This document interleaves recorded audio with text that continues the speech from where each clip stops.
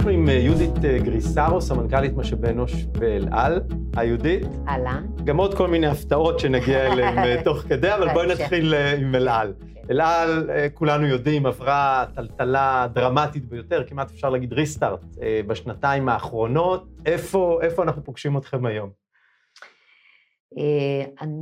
קודם כל נגיד כמה מילים על השנתיים האחרונות, כן, כי אי אפשר לדלג על זה באופן הזה. אתה יודע, יש מלמדים באוניברסיטאות על מודל ווקה, שהוא מודל של שערות בתוך ארגונים, שהווי זה התנודתיות, וה-U זה ה-uncertainty, האי-ודאות, וה-C זה ה-complexity, המורכבות, וה-A זה הסוג של העמימות, אמביגיטי. צריך היום ללמוד לחיות עם כל הווקה הזה. ואומרים ששערה מתחוללת כששניים מהמרכיבים מגיעים לעצימות גבוהה. אז אצלנו בשנתיים האחרונות, כל הארבעה הגיעו, גם הבני דודים שלהם, גם הבני דודים שלהם הגיעו, והשערה באמת בעיצומה, רק כדי לסבר את האוזן, הקורונה תופסת אותנו בתחילת 2020, כשאנחנו עם תוכנית צמיחה מטורפת, עם תוכנית הצטיידות הכי גדולה בתולדותיה של אל-על, 16 מטוסי דרימליינר חדשים, ועם הרבה מאוד תקווה, עם הרבה מאוד יעדים שצריכים להיפתח, טוקיו, שיקגו, ועוד ועוד, והרבה מאוד תקווה, באמת, זה תופס אותנו במקום שזוהי השנה שאנחנו ממש הולכים לצמוח. התחדשנו שנתיים של הערכות, לקלוט מטוסים חדש, זה לא עניין של מה בכך, לפתוח יעדים חדשים, זה לא עניין של מה בכך, ואנחנו ככה כולנו דרוכים ומוכנים, ואז מגיעה הקורונה, ואנחנו בחודש מרץ צונחים מ-100% פעילות ממש בפול טורבו, לבערך 10% פעילות, וזה הולך וצונח וצונח. ובהתחלה לא מאמינים בכלל שזה הולך להיות כזה דבר. לגמרי, וזה אירוע רודף אירוע, הרי זה לא שמשבר מגיע ואומר שלום, הגעתי, אלא זה משבר מתגלגל, בהתחלה סוגרים רק את סין, אחרי זה הונג קונג, אחרי זה מצטרפות מדינות אירופה, ולאט לאט לאט כל הרשת דועכת, כל המטוסים על הקרקע, וביולי אנחנו לגמרי דוממים, ושולחים 5,500 אנשים לחל"ת, מתוך כמה אז? מתוך 6,400, כמעט כל העובדים. ואנחנו גם שולחים אותם ומעריכים להם את החל"ת חודש בחודשו, כי אנחנו לא באמת יודעים. האירוע הזה הוא אירוע מתגלגל. ובתוך כל האירוע הזה אנחנו נכנסים לחובות מאוד גדולים, כי צריך להחזיר למעלה ממיליארד שקל ללקוחות.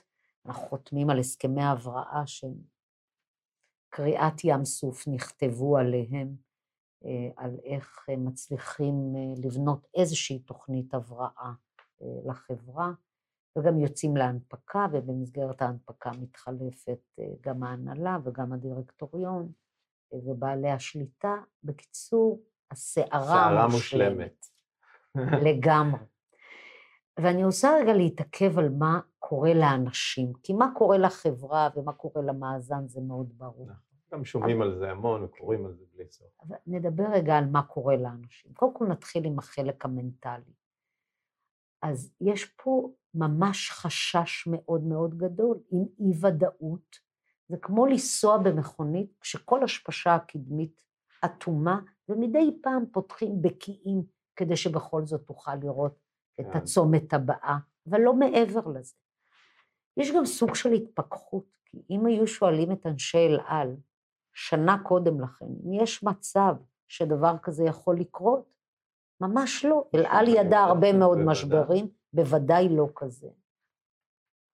וגם בתוך היציאה לחל"ת, אני חושבת שנשברים הרבה מאוד חוזים של הבן אדם עם עצמו, של הבן אדם עם החברה. פרקטית אנחנו נפרדים משליש מכוח האדם שלנו, מ2,000 אנשים. וואו. שזה מסע, אני לא בטוחה שעוד היום יש לי מספיק מילים לתאר את המורכבות שלו, את העומק שלו, ואת כל הרבדים שזה נוגע. אבל אני חייבת להודות באותה נשימה, עם כל זה יש גם דריכות וצורך שעה של צריך לעשות את הדברים אחרת.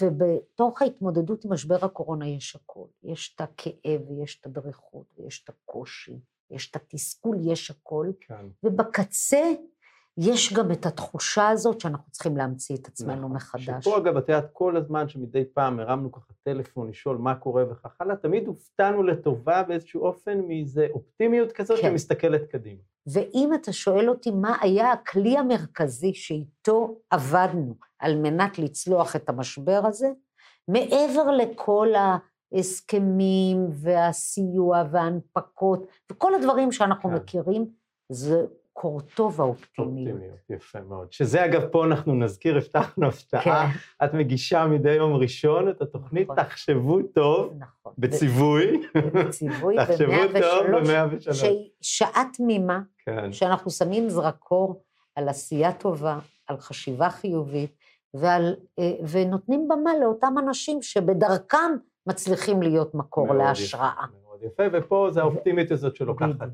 זה מצד אחד doing מאוד גדול, אתה לא יכול לשקוע, אירוע רודף אירוע, ואתה חייב להשתמש בכל הכלים המסורתיים על מנת להתמודד, לייצר כל פעם תוכנית לשלב הבא, אבל גם להאמין בתוך תוכחה, אחרת אי אפשר לרתום את האנשים. אחרת אתה פשוט שוקע באופן טוטלי. אז עכשיו אנחנו בתקופה שהדברים נראים מאוד מבטיחים. לגמרי, וזה מדהים.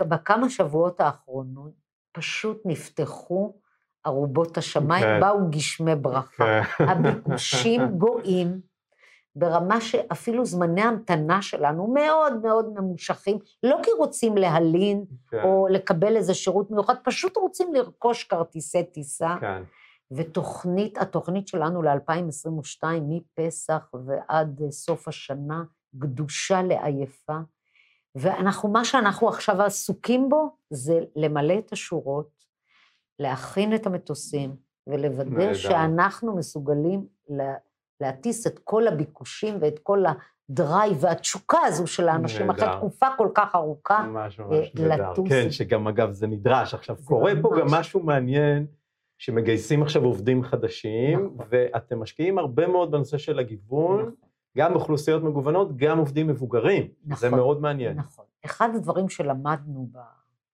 שאנחנו פוגשים אחרי הקורונה, אנחנו פוגשים שינויים בשוק העבודה. זאת אומרת, קהלים מסוימים, שהם היו הקהלים המסורתיים שבאים לעבוד באל על, לא בטוח שהעבודה המוסדית מתאימה להם. קראתי באיזשהו מקום שיש לא מעט אנשים, בעיקר סטודנטים, שמחפשים עבודות זמניות כאלה ואחרות.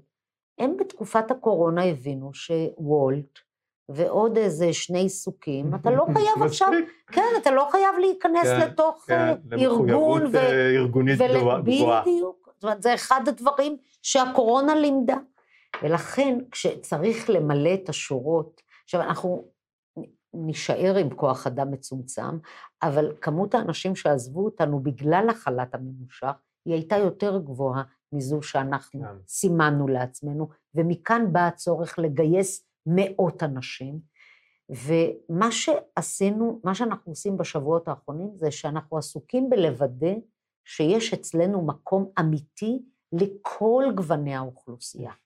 ופעם ראשונה אנחנו קולטים עשרות של אזרחים ישראלים שאינם יהודים, שאגב זה פוטנציאל מדהים, יצרנו קשר עם עמותה במגזר הערבי, שבאמצעותה אנחנו מנגישים את המידע ומגיעים לכל הקהלים, והתוצאות הן יוצאות מן הכלל. אנחנו פונים לפורשים, לגמלאים, ואנחנו מבקשים אותם, לבוא בתקופות של העומס. זה באמת אחד האתגרים הגדולים ביותר היום של מדינת ישראל בכלל. זה הגיל השלישי לגמרי.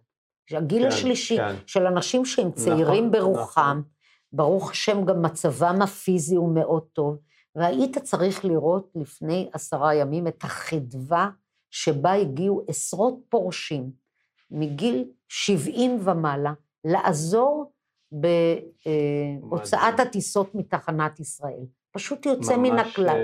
עכשיו, אחד הדברים שגם עשתה הקורונה, זה שהעבודה מהבית מה שחשבנו שצריך לעשות פרויקט, ונוסיף את הנדבך הטכנולוגי, ונדון בזה בהקשר האינדוסטריאלי, ברגע אחד, לא פס רחב ולא פס צר, עברנו באבחה אחת לעבודה מהבית, וגם זה פתח אופקים. כי עכשיו יכול סטודנט ממכללת תל חי לעבוד במוקד הטלפוני שלנו. ההכשרה היא הכשרה מרחוק, והעבודה היא עבודה מרחוק, וזה לגמרי אפשרי. ולכן אנחנו ממש מרגישים בעניין של בניית ההון האנושי, ההשלמה של בניית ההון האנושי, אנחנו פתוחים לכל הגוונים, והתוצאות so far יוצאות מן הכלל. ממש יפה, וזה, אתה יודע, תמיד הרי צוחקים בעניין של הגיוון, שאתה הרי לא יכול להתניע מחדש את כוח העבודה, לכם היתרה מזל, אבל זה מה שקרה, והנה בעצם יש פה הזדמנות שאתם ממש לוקחים אותה לגמרי. בהקשר הזה. אני רוצה לסיים בהקשר הסביבתי, גם פה יש הרבה מאוד מהלכים, גם כאן יש איזשהו ריסטארט מסוים, לא יודע אם הוא עולמי או רק של אל על, מה קורה בתעופה היום מהבחינה הזאת? בעולם התעופה אני חושבת שכל מה שקשור לאחריות הסביבתית, המודעות היא בסדר גודל יותר טובה, ולראיה, המטוסים החדישים הם מטוסים שיש התחשבות מאוד גדולה בהיבטים הסביבתיים, לא רק חיסכון בדלק, אלא גם איכות האוויר שנמצא במטוסים. ואנחנו מצוידים ב-16 מטוסי דרימליינרים חדשים, שאגב החליפו את הג'מבו ואת מטוסי 767, שבהיבט הסביבתי הם היו הרבה פחות טובים מאשר אלו החדישים. אבל מעבר לזה, אחד הדברים בעטייה של הקורונה, הדחיפה והאנרגיות שיש היום בחברה לשיפורים טכנולוגיים, יוצא מן הכלל, גם בגלל הקיטון בכוח אדם, ומטבע הדברים מגיעים לפרויקטים של פייפרלס בתחזוקה, שזה ממש לחשוב על זה שבתוך כל העשייה המרהיבה של תחזוקה לא יהיה יותר את הספרים ואת הניירות והכל יהיה טכנולוגי, ואנחנו ממש עכשיו בעיצומו של הפרויקט ולא רק, אז כל השיפורים האלה, אין לי ספק שמעבר לזה שהם משפרים את התהליכים, והם הרבה יותר ידידותיים למשתמשים, הם גם מאוד הרבה יותר טובים בסביבה. וואו, יהודית, אז זה ממש ריסטארט שמנצלים אותו בכל הכוח, ותחשבו טוב. אנחנו חושבים טוב, ואנחנו מאמינים שיש בנו עדיין תקווה גדולה ואופטימיות מאוד מאוד משמעותית, באשר לעתידה של החברה. ושזה יצליח, בעזרת השם. נכון, לחלוטין. יהודית, תודה רבה.